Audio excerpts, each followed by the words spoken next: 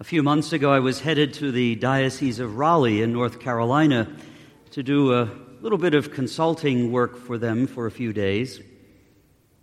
I got on the plane at Harrisburg International Airport, of course, a rather small commuter jet. And behind me, in the line, was a mother and a daughter of about 7 years of age.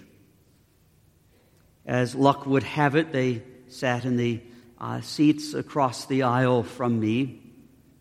I couldn't help observe the joy in the daughter's face and all over her. It exuded from her. At one point, she turned to her mother and said, "I can't believe we're finally going."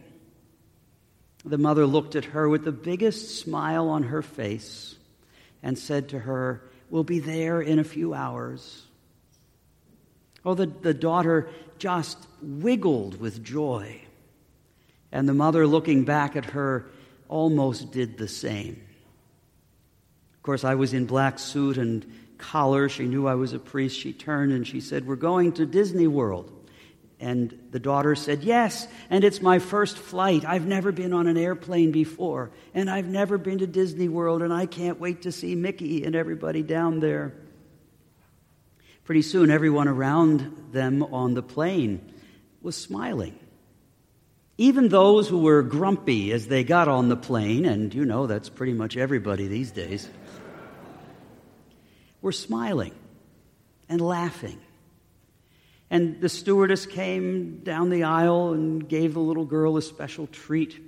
And the girl was just giggling with joy as the plane took off. And everyone around us was caught up in that sense of laughter and joy, the exhilaration of seeing a mother so much in love with her daughter and a daughter so filled with life.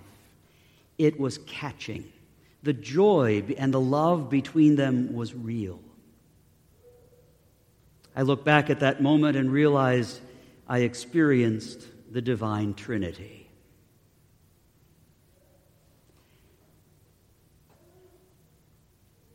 Theologians through the ages have sought to explain the mystery of the Trinity and have failed miserably, except to say one thing.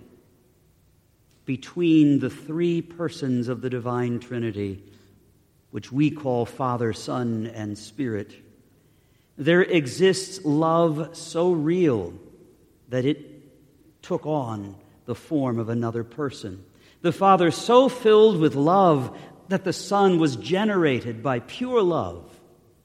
The Son looking back on the Father, and so filled with love for the Father and the Father the Son that their love became real and became the third person of the Blessed Trinity. No one who looked at mother and daughter and seeing the joy and love between them could not help but be touched by that love, and that love and joy became real. There we have the three persons of the Divine Trinity. Love, love, and more love. God so loved the world that he gave his only Son for us. And on the day of his Son's baptism, the clouds parted, the Holy Spirit came down, and God said, "This is my beloved Son. I am delighted in him."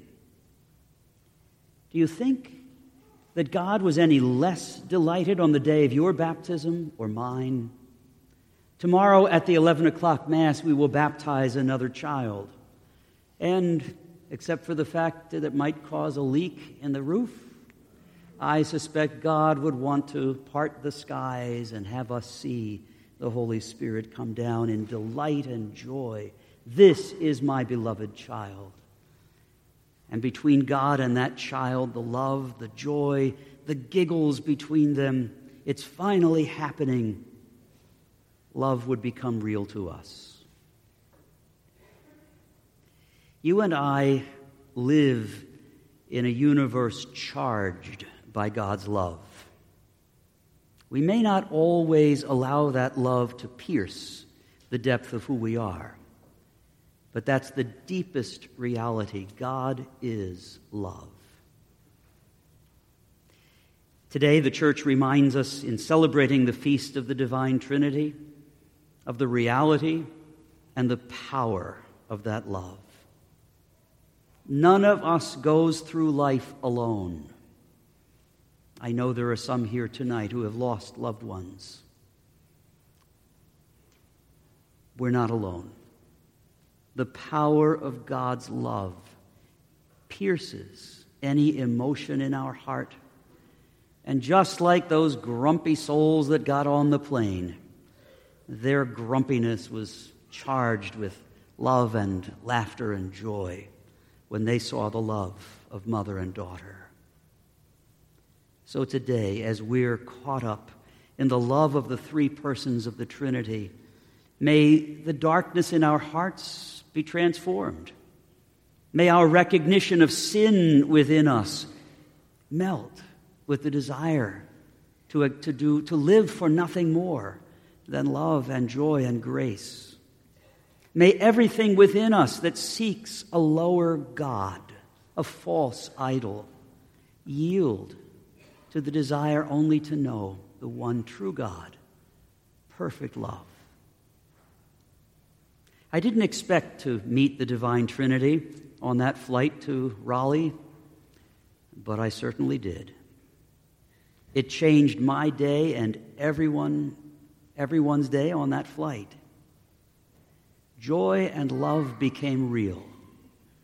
And that's why the church wants us to celebrate this feast of the Divine Trinity, so that whatever is happening in our lives and homes, love and joy can take over.